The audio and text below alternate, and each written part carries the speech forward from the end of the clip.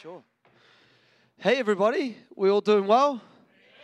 Man, thank you for having me.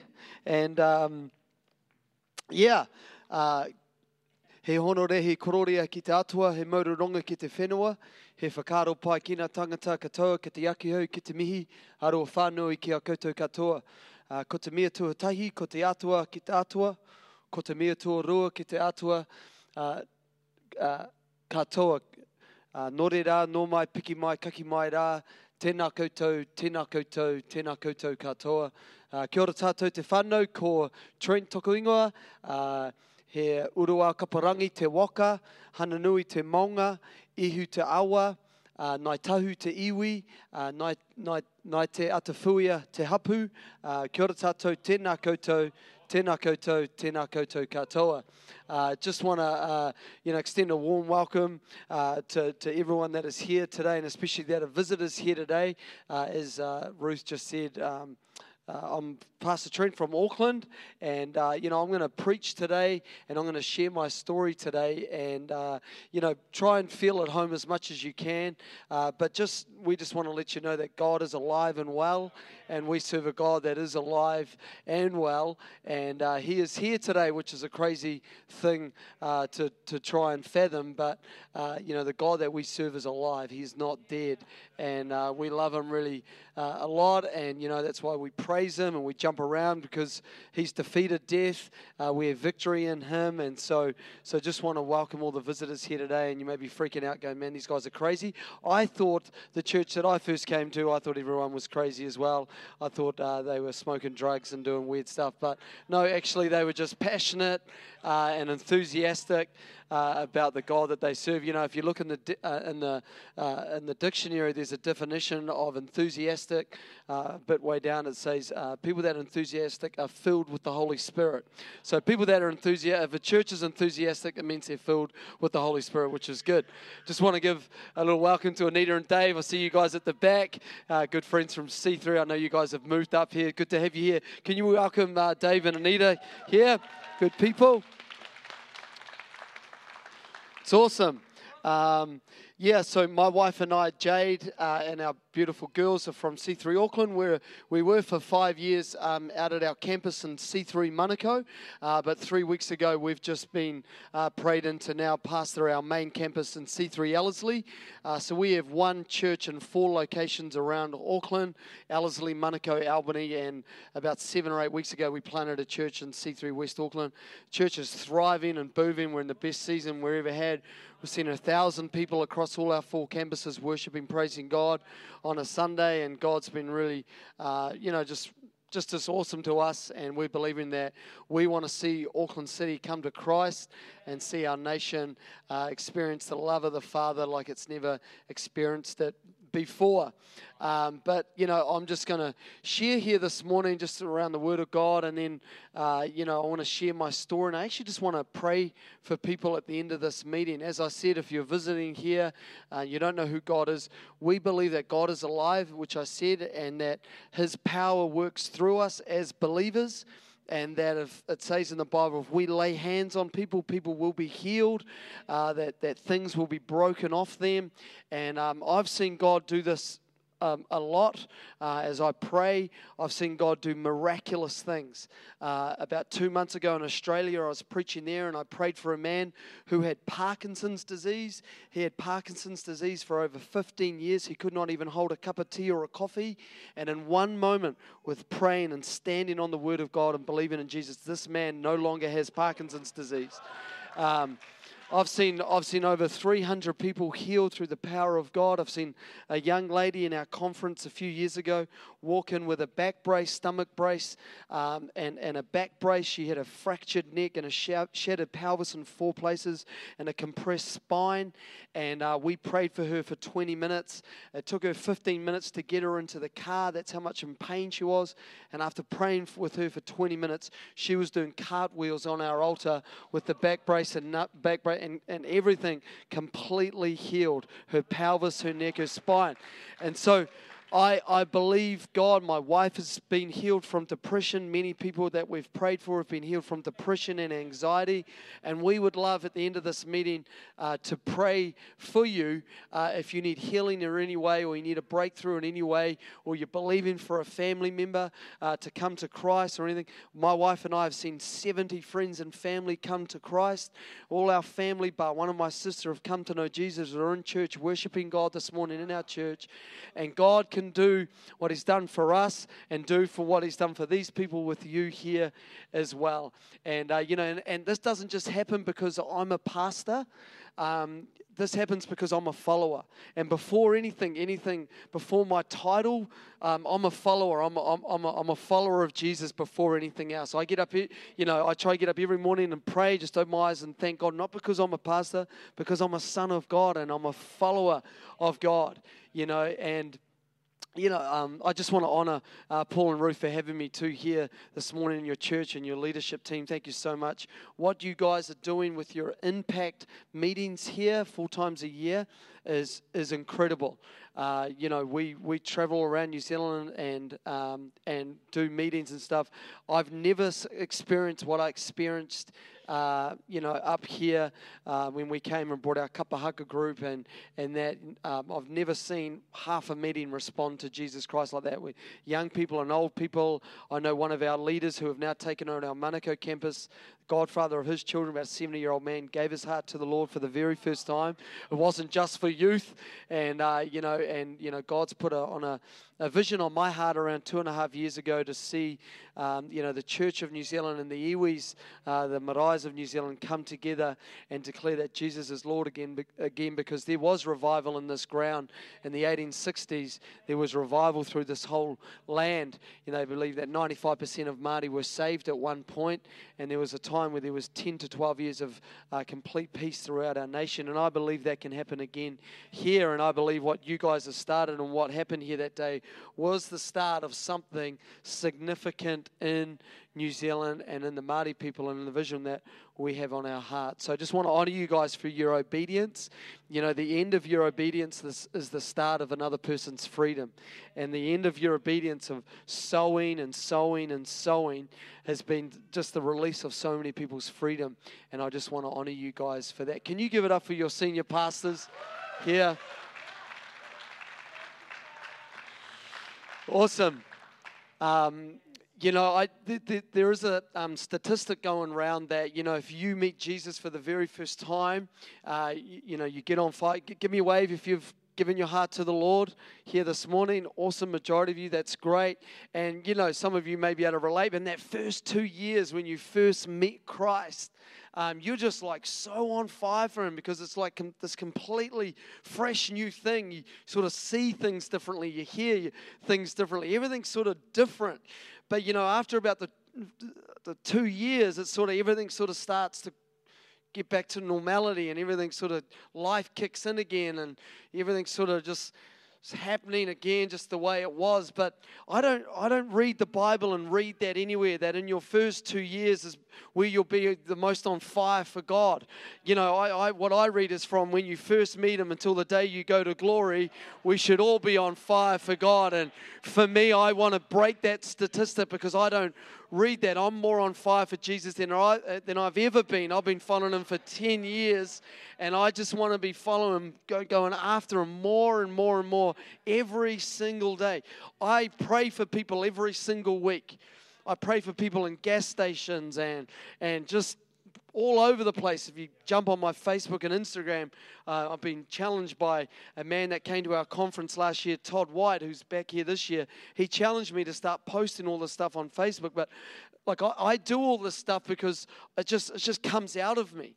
That I have the light of the world, that we have the hope of glory inside of us, and that, that we don't just have to turn up on Sunday to be a Christian, that we don't have to turn up on Sunday to worship God, and, we should be doing it Monday, Tuesday, Wednesday, Thursday, Friday, Saturday, and Sunday the church should be alive and well, and it's not because we just wait till Sunday just to get our little kick in our experience, but our Sunday, our praise and worship should be overflowing because we've seen miracles on Monday and Tuesday and Wednesday, and we've seen God move in our lives every single day. And so when we come together collectively, we should be alive because we're like, oh Lord, what you did on Thursday, what you did on Wednesday. And I don't do this, as I said before, because I'm a pastor. Majority of people that I pray for and lead to the Lord or pray for and see them get healed and on the streets in the community, they never know that I'm even a pastor. I don't tell them, oh yeah, by the way, I'm a pastor, come to our church. I just do it because I'm a son and I want people to experience the love of God. Amen? And at the end of this meeting, maybe you're a bit dry, maybe you're just going through the motions, or maybe God's not number one in your life. I haven't just given God my sin. I've given God my whole life. I've given Him my wife. I've given Him my kids. I've given Him my ministry. I've given Him everything. And I see too many Christians today are no longer driven by what we should be driven by is eternity. We as believers need to be driven by one thing. Everything that we do should be setting up for eternity. But just like the world and just like many Christians that I see, they're driven by some of them just by today, just trying to get through today. Some are just trying to get through next week. Some are driven by their 3 to 5 year goal or plan. Some are driven by mortgage, or some are driven by retirement. Well, I don't read that in the Bible. We should be only driven by one thing, which is how do we populate heaven? And if God's not number one in every area of your life, if you're not burning for Him every single day, why don't you make a fresh commitment at the end of this meeting and say, God, I need you. You're not number one in my life. And I believe the power of God is here, and I believe the power of God is going to flow here in this meeting. I feel an anointing of God in this meeting to see miracles. And it's not time to retire, people. It's time to refire in Jesus' name. Refire for the things of God. Your greatest days are ahead of you. Samson's greatest moment, his greatest era was the last 10, 15 minutes of his life. Your greatest days, your greatest impact for this community is now. Right here, right now. And I believe there's people in this meeting that have had prophetic words, that have been told stuff about their life, and it's in a distance now. It's way back here. Why don't you bring it back to the forefront and say, God, I can do all things through Christ who gives me strength. I can see this church go to another level. I can step up in my workplace. I can step up for my family and see them come to know God. I won't give up. Don't you ever give up praying for your family. I'm a product today of a prayer meeting. My wife and I are standing here today because we found out a year later, which you'll hear, people praying in a bunch of local churches, from Jade's parents, talking about this, Jade is a drug addict and going out with this drug addict, drug dealer, dropkick.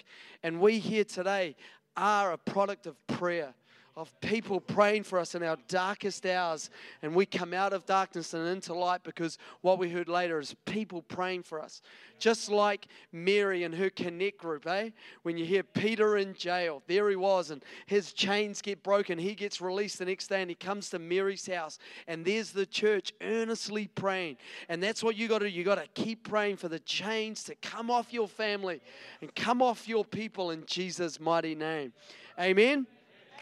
Anyway, we're going to get into it here this morning. I'm going to read from the Word of God, and then we're going to share a little bit around what I just feel on my heart. I just thought I'd change it up a little bit, because just hearing that song, I'm no longer a slave to fear, and I just felt like I needed to change some things up and bring a word to you this morning. So I'm going to read from Jeremiah 29:13-14. It says this: God promises, you will seek me and find me when you seek me with all your heart, and I will be found by you, declares the Lord. Let us pray. Lord, you are awesome. We love you, Papa. We love you, Dad. You're a good, good Father. And we say hallelujah for another day in freedom, that we are no longer bound to the things of this world. Father, we give you all the praise and all the glory for every good thing we have in our lives. And I just pray, Holy Spirit, wairua tapu, I pray that you would come like a fresh wind and a fresh fire in this place. Bring healing to the sick. Father, break chains in Jesus' name. We give you all the glory here in your mighty name. Amen. A burst of thunder caused a 5-year-old boy to fly out of his bed and down to his parents' room. Mummy, Mummy, he said, I'm scared. The mum, half awake, rolled over and said, go back to the bed, dear. God will be with you. The boy, still standing in the doorway, replied softly, Mummy, I'll come sleep with Daddy. You go sleep with God. Who remembers the Incredible Hulk show? You know, not the new one, but the old one. Old people, give me a wave here. You know, David Banner, you know, crazy TV show. And I was probably about 8 or 9 years old. And I used to always make my mum watch this show. But I always used to have nightmares of this show and terrible nightmares of this show. But I always used to make, well, you're going to have nightmares. I want to watch it. I won't have nightmares. But every single night I would always have nightmares of this show. Give me a wave, ladies, if you ever had a Cabbage Patch doll. Yeah, some of you young people are like, what the heck's that? It's probably good you don't know because they're the most ugliest, freakiest dolls I've ever seen. And these things creeped me out. My sisters used to collect these dolls. They had like 10 or 20 of them each and different kinds of things. But anyway, my nightmares went to another level when I had the Incredible Hulk come to my room with a Cabbage Patch doll on his shoulders. And they would say to me, both of them, we're coming to get you. And I would wake up and I would just run down my parents' corridor into their room, jump into bed and hug my dad. And it straight away in that moment, everything felt perfect. Everything felt great. Why is that? You know what? Let me tell you what that's called right there. That's called the power of presence. Right there, that is called the power of presence. That's been with someone with authority and strength that makes you feel safe, that gives you peace, that brings happiness and joy, and most of all, assurance that everything is going to be okay.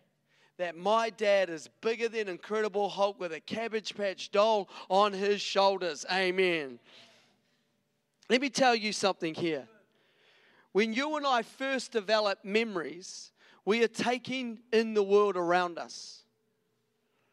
These experiences shape us with how we see the world. You know, we absorb the patterns of thought of those around us all the time. And once you get familiar with that group of people and that place that you've been living in all of your life, most of your life, when you go away somewhere, it doesn't matter if it's Fiji or the Greek islands or coming to Kirikiri, which is paradise. Doesn't matter if you go away and you have the most amazing holiday in the most amazing place. Isn't it funny when we come home, you get that familiar feeling, it's so good to be home. Right? Am I right? Why is that? Why does that happen? Because your spirit, you got to understand that every single one of us has a spirit. If you're a new person here today that I welcome, if you've never known God, it's your first time in church, I don't need to try and convince you about the spiritual realm. We can just go on TV and watch shows around psychics. I can't remember the name of the show, but you see these women and these men that visit, talk to spirits. And let me just tell you, that is real. What is happening is real. You see, it says in the Bible, in Ephesians, our war is not against flesh and blood, but against the principalities and powers, against the spiritual realm that is around us right now. There is a war going on right now, and the great thing is 1/3 is bad, but 2/3 are really good. The angels, there are more angels than there are demons, and so we have a good team on our side, and we have more power than what he has. But you need to understand that there is a spiritual realm around us all the time. But we also have a spirit. And so this spirit that we have has been shaped, the inner part of you has been shaped by that environment that you grew up in. Those voices, those words, that culture, that model that you saw or were around all the time has shaped your spirit. So when you go away for a long time and you come back to the place, your spirit all of a sudden, it's familiar with the surroundings and it's at peace because it's what it knows. And then you see people, it gets really crazy because where you see people that are always in violent relationships. We were pastoring 5 years in Manukau in South Auckland, and it just was like, that's why I did a lot of research on this, because I would see a lot of women that were in really horrific, abusive relationships. We would walk them through out of these relationships, and then 3 months later, she was back in this another violent relationship. You see people that are continually in the grips of poverty and all the time. We try and help them, and we help them with courses, and we help them show different directions, but they always want to slip back. And we always think to ourselves when we hear and we know people in our community that go back to these violent relationships, all these mindsets, and we think, what's wrong with these people? Why does this happen? Let me tell you, because you will always end up where your spirit calls home. Your spirit will always end up where it thinks it calls home. Let me give you an example in the Bible. Israel get taken out of Egypt. They see the greatest miracles, I believe, ever. Every single day they are seeing God supply. They've seen the manna of heaven. They've seen quail. They've seen the glory cloud. They've seen the fire. They see probably the greatest miracle in my eyes is the parting of the Red Sea, which we heard. But if you read about the children of Israel, the people of Israel, what do you read about them while they're seeing all these miracles and all these great things? And this was a light bulb moment for me, because as I said, I've seen great miracles and I love seeing the power of God. But this is the light bulb moment, and because I realized too, I hear about great men and women of faith that have been in pastors and itinerant ministers that are no longer walking with God, who have seen some of the greatest. I know people that have seen people raised from the dead that are no longer walking with God. And when I read this was a light bulb moment for me, because I felt God say, Trent, the miracles and all the great stuff that you're going to see is just a byproduct of my relationship that you have with me. That's all I really want. Everything else just flows out of that. And when I read that was the light bulb moment for me, because you read the children of Israel grumbling the whole time while they're seeing all this amazing stuff. But here's the clincher for me. They wanted to go back to Egypt. But here's the number one thing for me. What did Egypt offer? Slavery. Their spirit found home in slavery. And they would rather stay there because it's what they knew than go into a place that they did not know, the unseen. Where you are right now is not where you're meant to be. Your promised land is found in the promises of God. Your things that are talking to you every single day, your past things that are just nabbing at you. You know, God showed me an image one day of when we first met Christ. It's like we were bound to a post, chained to a post, and in one touch with just his mighty finger, he broke the chains and set us free. And then he showed me a picture of the children of God walking through this earth, their chains set free around their bodies, but the shackles still tied to their feet. And these things are still following them, and their minds are still being bound from the past. The past will no longer offer you security in Jesus' mighty name from this day forward. Your spirit will no longer be found in addiction, in depression, in anxiety, in poverty, in that relationship in Jesus' name. Your spirit's promised land is in the promises of God. Greater is He who is in me than he that is in the world. No weapon formed against me will prosper. Isaiah 45:2 says, I will go before you and I will level mountains. I will break through gates of bronze. I will cut through bars of iron. I will give you hidden treasure stored in secret places, for you will know that I am the Lord, God of Israel, who has summons me by name. I found my future in the promises of God, because if I allowed my past to dictate my life and my path following God, I would not be here today. Because I've got a really bad past, and my spirit was attached to my past all of my life. And was actually attached to my father's life and my father's father through generational things that now have been broken off my life. My daughters will not be addicts in Jesus' name.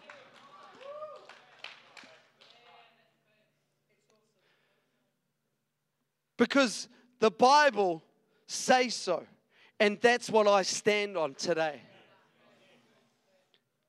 My spirit will no longer be found in the past, and my past offers me nothing.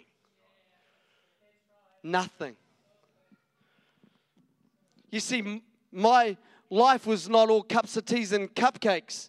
You know, I came from a dysfunctional family. Around the age of 9, my mother and father broke up for bad reasons. My father was an alcoholic and a workaholic, and my mum's, I feel, pretty crazy. She's pretty out there, but I don't know the full story. Anyway, my mum left my father and raised my 4 siblings. I'm the youngest of 4, and we grew up, and because my mum was on her own, we didn't have much around. My mum had to work 2 jobs to pay for us. She was doing 90 to 100-hour weeks. And so because my father was not around, my mother wasn't around either. And we got caught up in some pretty bad stuff because we had no one around just sort of guiding us. And I got addicted to drugs pretty early on, the age of 14, started smoking weed and drinking alcohol.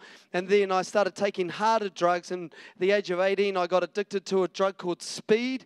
And then around 16 or 17 years ago, a bomb hit this country, and this bomb hit this country and is now, right now, an epidemic in our country, but a drug hit the foreshores of New Zealand, and that drug is called methamphetamine, commonly known as the letter P, and I was one of the first people to get around seeing this drug starting to be manufactured through motorcycle clubs here in New Zealand, and I got addicted to this drug really quickly.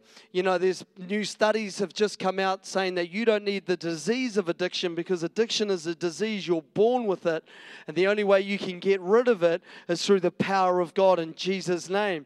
But this drug now is so addictive that they're saying now you do not need the disease of addiction to get addicted to it. That is how powerful it is. But I got addicted to this drug for the next 7 years of my life. I developed a $250 to $500 drug habit a day. And then I got affiliated with one of New Zealand's most notorious motorcycle clubs, and from this point I thought I found a new brotherhood, and so I left my old family behind, and I thought this new whānau, this new family. I started manufacturing methamphetamine for this gang. I didn't cook it myself, I had people doing it for me, but I started making large amounts of money for this gang. My life and my addiction started getting worse and worse. My disease started getting more and more aggressive, and my life just spiraled right out of control. I'd done some really horrible things to people. I've scarred people for life, and I mean for life. I've emotionally scarred people and destroyed people's lives big time. There are families no longer together. There are marriages no longer together because of the destruction that I brought to these people. And through the grace of God, I've been able to go and make amends to some of these families and ask for forgiveness. And some of these people have forgiven me, which has been amazing. But my disease started getting really out of control when I started to see what this gang life was really about. You see, there was no such thing as this brotherhood. I saw an inside view of what it's really about. And this whole gang life and this whole world, as we read, is ruled by money. And I saw that these gang guys were not there for each other. They were out for they were in for it only for each other. And so the last year of my using, I became a real monster. Because I detached from the gang life, and because I had deserted and ruined my family. I got my brother and my other two older sisters addicted to methamphetamine. My older sister, in 1.5 years through smoking P, lost her marriage, lost her kids, lost her home, and lost her business. And so in my last year of using, I began to see the destruction that I'd caused. And as I said, I pretty much became a real monster. And I'd done some horrible things to people where beforehand, I used to be quite undercover because I didn't want the cops in the world to see me. But in my last year, I didn't really care. I remember one time I had a guy that was saying a lot of bad stuff about me. You see, just before this happened, I'd met Jade. You think my story's pretty out of control. You wait till you hear Jade's. When I met Jade, she was doing a $200,000 drug deal. Jade was going out with one of Auckland's biggest methamphetamine dealers. They were doing 2 kilos of methamphetamine every couple of months. They managed to make around $1.5 million in the space of 9 months. So when I met Jade, she fell completely in love in Jesus' name. But I took her out of that relationship and did some horrible stuff to that man to take Jade. But within 3 months, Jade fell pregnant with our beautiful little girl that sits here today, our beautiful miracle girl, Akela. But this guy that I was just talking about before,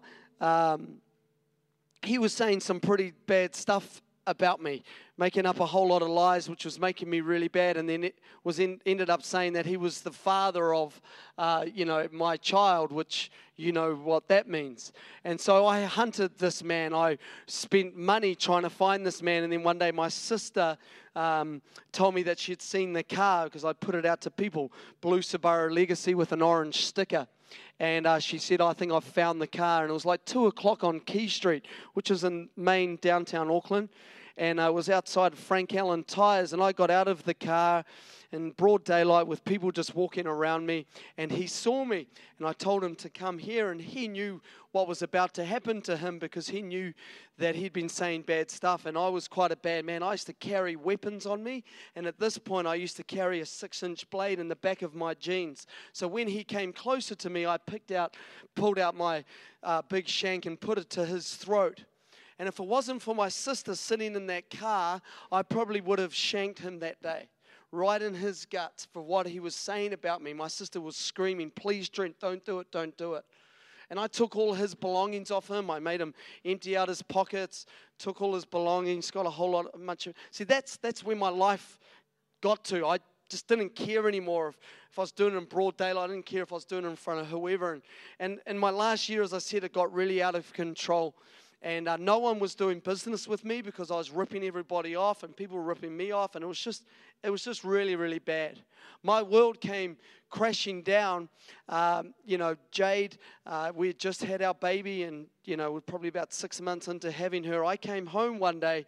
I used to be awake for 4 or 5 nights a week and then come home and sleep for 2 days. That was pretty common for me. And I came home one day and our baby was in the cot and Jade was in bed, and I just walked in and fell asleep on the bed. And Jade grew up in church. Jade actually went to a youth movement called Primal, which is actually inside C3 Church.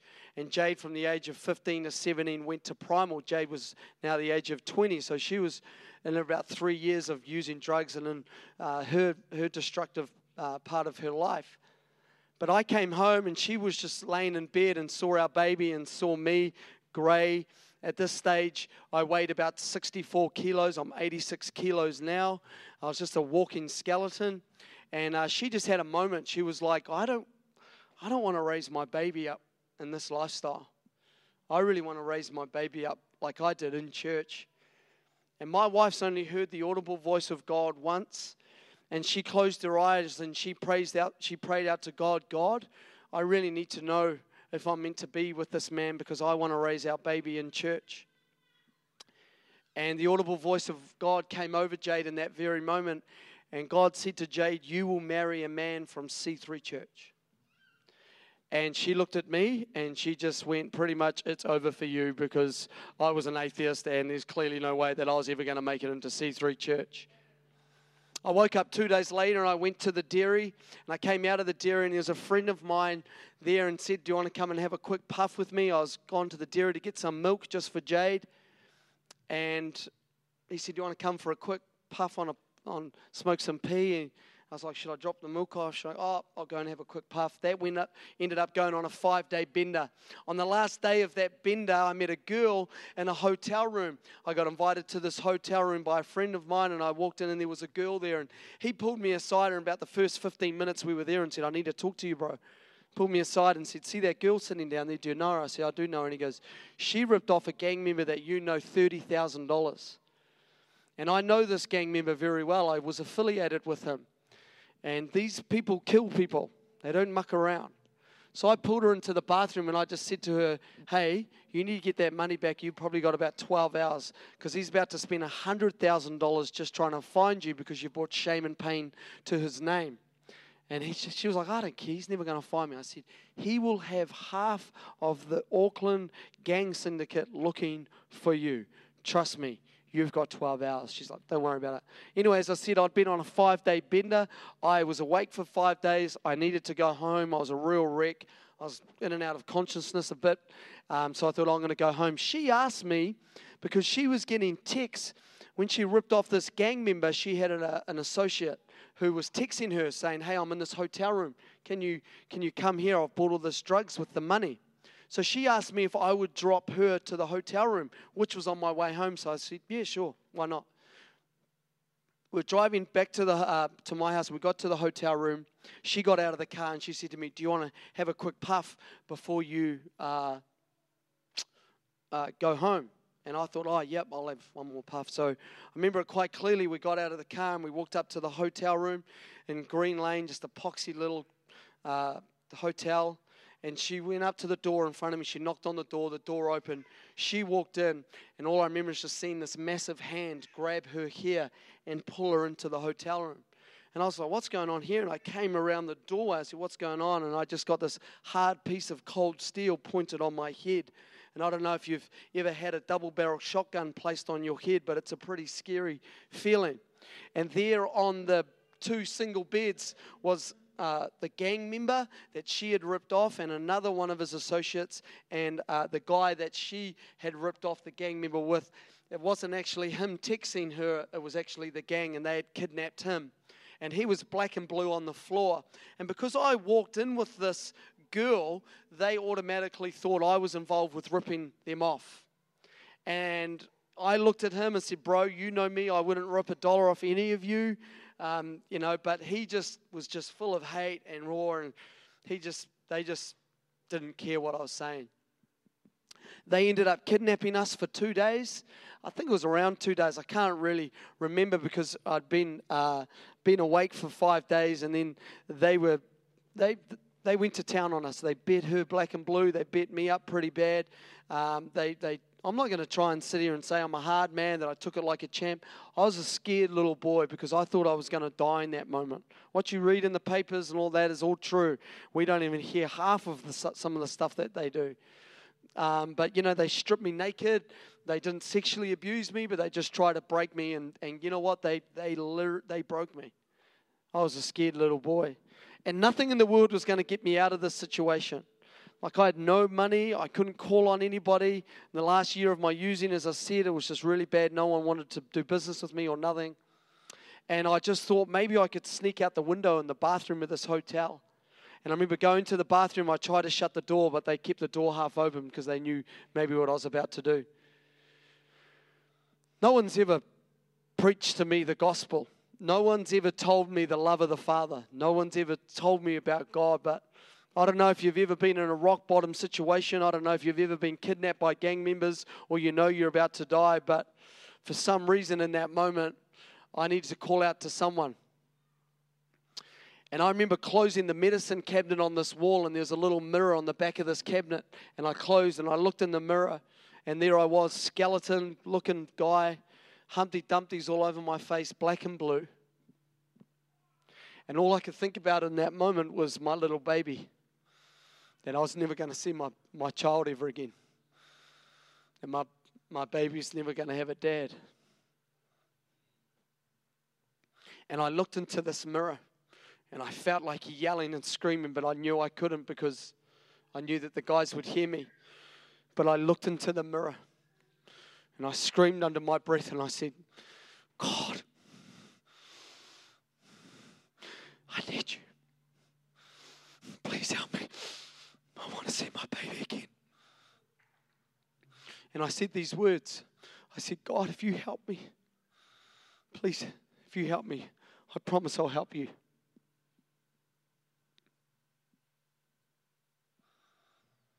I don't know how long it was, but I know it wasn't that much longer, but another gang member walked into the hotel room, and then he started having an argument with the other gang member. And all of a sudden, I remember getting put into a car, and then all of a sudden, I remember getting driven home. And this gang member, because I'm just blacking in and out of consciousness. I'd been on it for 5 days. They'd kept me awake for 2 days. I hadn't eaten or drunken. I was just so absolutely raw and wrecked. And I remember him saying, bro, what are you doing? You got to get out. Anyway, he dropped me home, and here I am thinking, sweet, I'm home. I'm come home to my baby and my partner, Jade, and I remember banging on the door, but I couldn't really speak, and I was so weak. I couldn't really knock, and she wasn't answering the door, so I remember getting around the side of the house, finding a little window, and I climbed in the window, and I fell on the floor, and I sort of army crawled, and I turned on the light, and the whole house was empty. Because if you remember 7 days earlier, Jade had made a prayer to God saying, God, I need to know. And God said, you'll marry a man from C3 Church. And when I went to the dairy to get some milk and didn't return, she pretty much had enough, and she packed the whole house and left. So I came home thinking I was home to safety and everything, but I came home to absolutely nothing. And talk about a brother's rock bottom. Jade came home, I don't know, maybe a few hours or a day later, and found me in the fetal position on the floor, and she freaked out looking at me, what happened to you? And I said, please, I need some help. And about 3 weeks later, after detoxing on Jade's parents at their house, I made it into a drug rehabilitation program. For 6 months I was there. And that time, Jade had started going back to church. And when I came out of rehab, Jade said to me, hey, we should go back, we should go to church. I've been going to church. I was like, you go to church. You'll be awesome there. It's awesome for you. Because my idea of church was like old wooden pews, hymns. Just didn't want a part of it. And I didn't believe in God. Anyway, Jade's cousin one day was speaking at a Salvation Army church, which was actually a part of a thing called the Bridge Rehab Program. There's a church on the extended on the side of the rehab, and she said, oh, my cousin's speaking there. It's at the rehab church, so there'll be people that you know in recovery that'll be there. You should come to that. And I was like, oh, I'll just come to that. Yeah, I'll come to that, because maybe I could hang out with some of the brothers that are getting clean with me. Anyway, I don't remember anything that happened in the meeting. I don't remember what her cousin talked about. But at the end of the meeting, supposedly, he talked about an alpha course. If you've got big questions about who God is and all that stuff, he's going to be running it for 6 weeks. If you're interested, come and see me. Anyway, Jade comes up to the end of the meeting. She goes, did you hear what Ross said about the alpha course? I was like, nah. She goes, oh, it's this course, and you can understand who God is, the big questions. We should go. I said, oh, babe, you go. It's going to be awesome for you. You'll be great at it. And she said to me, it's my birthday in 3 days. And you've just got out of rehab and you have no money. So for my birthday, I want you to come to this course. And I said to her, I can't wait to be at this course. It's going to be awesome. So next Wednesday, Jade's cousin picked us up every week for 6 weeks. For that first 5 weeks, I don't really remember too much. I remember hearing some of the answers of the big questions about God. But on the last week of the Alpha course, they do a thing around the Holy Spirit. They talk about who the Holy Spirit is. Now, the Salvation Army captains who were taking the course, they didn't do the last week's course because they were not Spirit-filled. So Jade's cousin said, I will get up and do the last week because he's a Spirit-filled Christian. Anyway, he's talking and I'm sitting there, and Jade every week's like taking notes. I'm just sitting there like, and I remember looking around and some of the recovering addicts were half asleep. I think some of the Salvation Army captains were half asleep. Anyway, Ross is talking, but for some reason it was really weird. Ross was talking, but I couldn't hear him. And all of a sudden it felt like time just stopped. And I'm sitting there and I had this feeling come over me. And my whole body just got covered in goosebumps and fire. And I was like, and then this, it was like a voice, but I just remember it. It's so hard to explain and I can't explain it, but I just had this feeling, this voice. It was so weird, but I had this feeling come over me and this voice say, remember what you said to me, that if I would help you, you would help me, and I am He. And it's like someone just like injected me with like adrenaline or like 10 grams of methamphetamine just went straight into my butt. Boom! And I'm standing there like on fire. Then all of a sudden, Ross's voice just starts talking again. But I'm just burning right now, Paul. I'm going, and everyone else is like half asleep and everything. And then Ross just finishes with, hey, does anyone want to get up and say anything about what they've learned from this course? And for some reason, I was just like, what? I just stood up from this table and said, my name's Trent Membry. 7 months ago, I got kidnapped from gang members, and I called out to God in that kidnapping, and I said, God, if you're real, help me. If you help me, I will help you. And I think it's the God that you guys are talking about. What do I do next? All the drug addicts all wake up. The Salvation Army captain, some of the recovering guys are like, yeah, bro. Jade's cousin Ross, who was standing in the pulpits just weeping. Because he was like one of the other prayer people that I was talking to you about at the start of this meeting. He'd been praying for us for about a year. And I was standing, what do I do next? And he took me the next day to Wairara Beach, baptized me. And then next Sunday, I said, Near God Church. He said, come to C3 Church. And I came to C3 Church and I ran on the altar. And I declared in front of everybody that I knew that Jesus Christ is Lord and He is my Savior. And I've never been the same ever since. Let me tell you how one encounter with God can change everything. You see, from that moment that I called out to God, I'd been a drug addict for 16 years of my life, taking drugs nearly every single day, a meth addict for 7 years.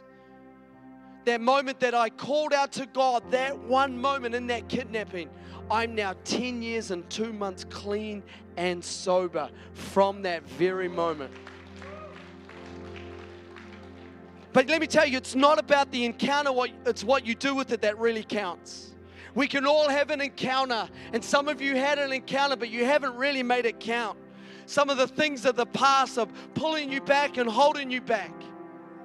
Some of you are sitting there going, Trent, you don't understand what I've got, the stuff that I've got going on, this stuff that I've done, all that stuff I'm carrying. Have you read the Bible lately?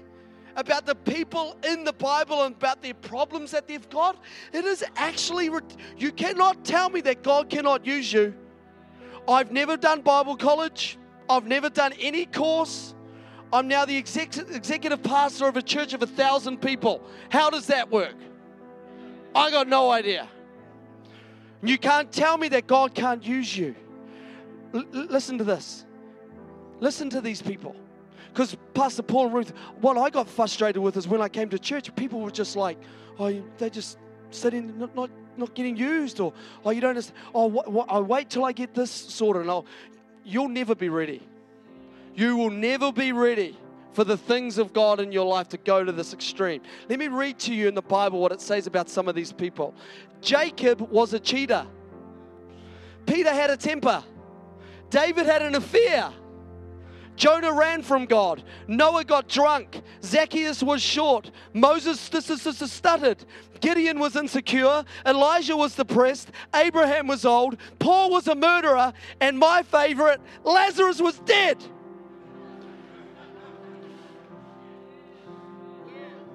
God doesn't call the qualified, He qualifies the called. The power's not in the IQ, it's in the I can, people. You just got to say, I can. And some of you need to let this stuff go today. And let me just tell you one thing. Maybe, just maybe, like the children of Israel, maybe, just maybe, that God's allowed some of this stuff to follow you. Some of this past stuff. Some of the stuff that is making your spirit call. Maybe, just maybe, God's allowed it. So today, you can turn like the children of Israel when they had Pharaoh and his army chasing them, their past demons. Maybe God allowed that to happen so we could turn around like the children of Israel and look our enemy in the eyes and see it absolutely die in front of us. Maybe your anxiety, maybe your past, maybe your addiction, maybe God's allowed you to have it up to this point so you can turn and look it in the eyes today and say, enough is enough. You will see God do amazing things. I remember 2 years, let me finish on this story. I remember 2 years into being pastors. And if you allowed God to open your heart and just, oh man, I can tell you story after story. Let me tell you, would you go to the level of allowing your number one enemy walk into church next Sunday? Would you allow the person that you hated the most, would you allow that person to come in and would you give them a hug and say, I forgive you? 2 years into being a pastor, I remember Jay getting a phone call from her best friend, Mia. And I hear them talking, and I knew Mia was in meth addiction. And I heard her talking, and oh, so good, yeah, you can come to church. I was like, oh, cool. You know, she gets off the phone, she goes, I was just talking to Mia. I was like, awesome. She goes, guess what? She needs help. She wants our help. I was like, awesome. She's going to come to church next Sunday. Cool. She goes, she's going to bring her boyfriend, though. And I said, okay. She goes, she's going to bring Dan. I was like, yeah, cool. She goes, no, Trent. She's going to bring Dan Gray. I don't know if you remember that story I was telling you about that guy that I paid people to hunt down. That guy that was saying bad stuff about me. He was saying that he was the father of my child. The guy that I held a knife to his throat in broad daylight. The guy that I despised. She said, she wants to bring Dan. My answer to that was, you know, there's a lot of other great churches in Auckland. You know, Life Church is a great church. City Impact, great church. Baptist Church, great church. Maybe they could go there. And, you know, like the wife's really smart, you know, like really clever. She turned to me and she said, oh, is that what Jesus would do? And I remember the day, that Sunday, I see we're just about to start worship and I see Mia walk in and I see Dan walk in. And I was preaching that day. And I don't know, Pastor Paul, if you've ever preached a message in a church knowing that someone in the pews is someone that you wanted to kill.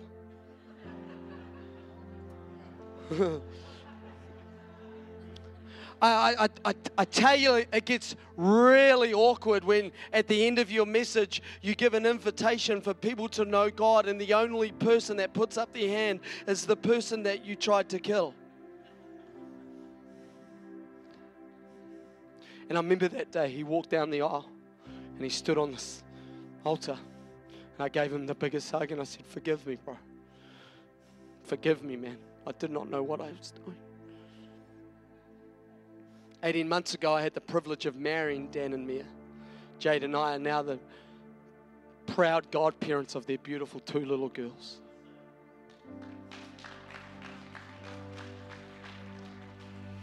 And all I can put it down to is because of God is number one in my life. And that I no longer let the past offer me security, that I do not look to the past any longer because the past got buried in the sea like it did Pharaoh, like all its other demons. Everything of the old has been buried in Jesus' name. And I want you right here, right now to be set free of your past. I want you to be set free.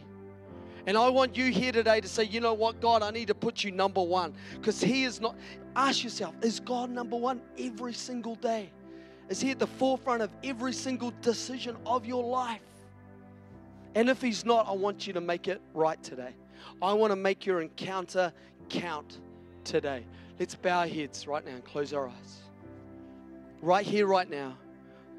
If you here this morning, maybe with every eye closed and every head bowed, you've maybe come here today for the very first time. You've been coming for a few weeks and you've never done this moment. You've never accepted Jesus Christ into your heart. Let me just tell you this. You do not need to change anything to be accepted by God right now. He accepts you as you are. As you are. Maybe with all your pain, with all your shame, with all your problems, guess what? He accepted me just like that. And look what He's done in my life. He'll do the same for you. If you've never given your heart to Jesus Christ, we're going to say a prayer in a moment. And you know what? God's going to come into your heart, and I believe He's going to set you free. And I want to give people here this opportunity. If God's not number one, maybe the world's number one. Maybe some of you here are sick and tired of being sick and tired. You're just going through the motions. You're like just living life. God didn't just come to give us life. He came to give us life to the full. A full life with everything that He has to offer in our lives every single day.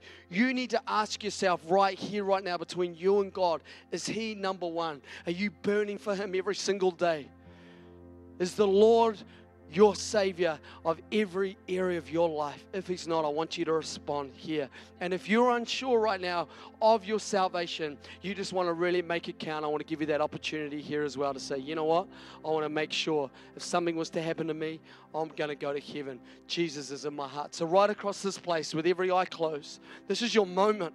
What a beautiful day this is. That when 10 years and 2 months ago, when a drug addict got kidnapped by gang members in a hotel room and God set him free, he knew that 10 years and 2 months later, he would be in Kerikeri, Northland, preaching in a church, and he was going to introduce you to Jesus and get your life back with Him. How beautiful is that thought, that God thought about this thousands of years ago. So if that's you here today, you've never given your heart to Jesus, or He's not number one in your life, or you want to make your salvation count, let me pray for you right now. Can you just lift up your hand and say, Trent, that's me. Who are you right now? Yes, awesome. 1, 2, 3, 4, 5, 6, 7. Who else? 8. Come on, lift your hand. Yeah, 9. Awesome. Who else is there? Say, Trent, that's me. Yes, thank you. Awesome, madam. Thank you, thank you. Who else is there? Say, Trent, that's me. I see your hand, darling. Who else is you? Say, Trent, that's me. Awesome, I see your hand. Thank you, Jesus. Who else? Just quickly, who else? Say, Trent, that's me. Who else is there? Thank you, Jesus. Awesome. Guys, can we just open our eyes and lift our head? I just want to do something really cool. As I said, I want to pray for you, but if I come and pray for you individually, it's going to take up time, and Paul and Ruth are going to get really mad with me, and I probably won't be able to come back here and speak. And people are hungry as well, so they need to go eat. So can we all just stand to our feet right now? And can I just ask you to be really brave? If you lifted your hand just before, can you come and stand here right now? Because you know what? It says in the Bible, awesome, bro. It says in the Bible, if you acknowledge me in front of men, I'll acknowledge you before my Father in heaven. So all those people that lifted your hand, can we just encourage them right now and just come? Just come. Come. Just come. Just come. Awesome, sir. Awesome. Awesome. Come and stand here on this altar. Just come. Awesome, madam. Here today. Awesome. Can we just lift your hands right now, all of you guys? Just lift your hands to heaven. And we're going to say this prayer, and the whole church is going to do it with you. But for you here today that responded here, I want you to say this with all of your heart. And I want you to repeat these words after me, but with everything, like you mean it.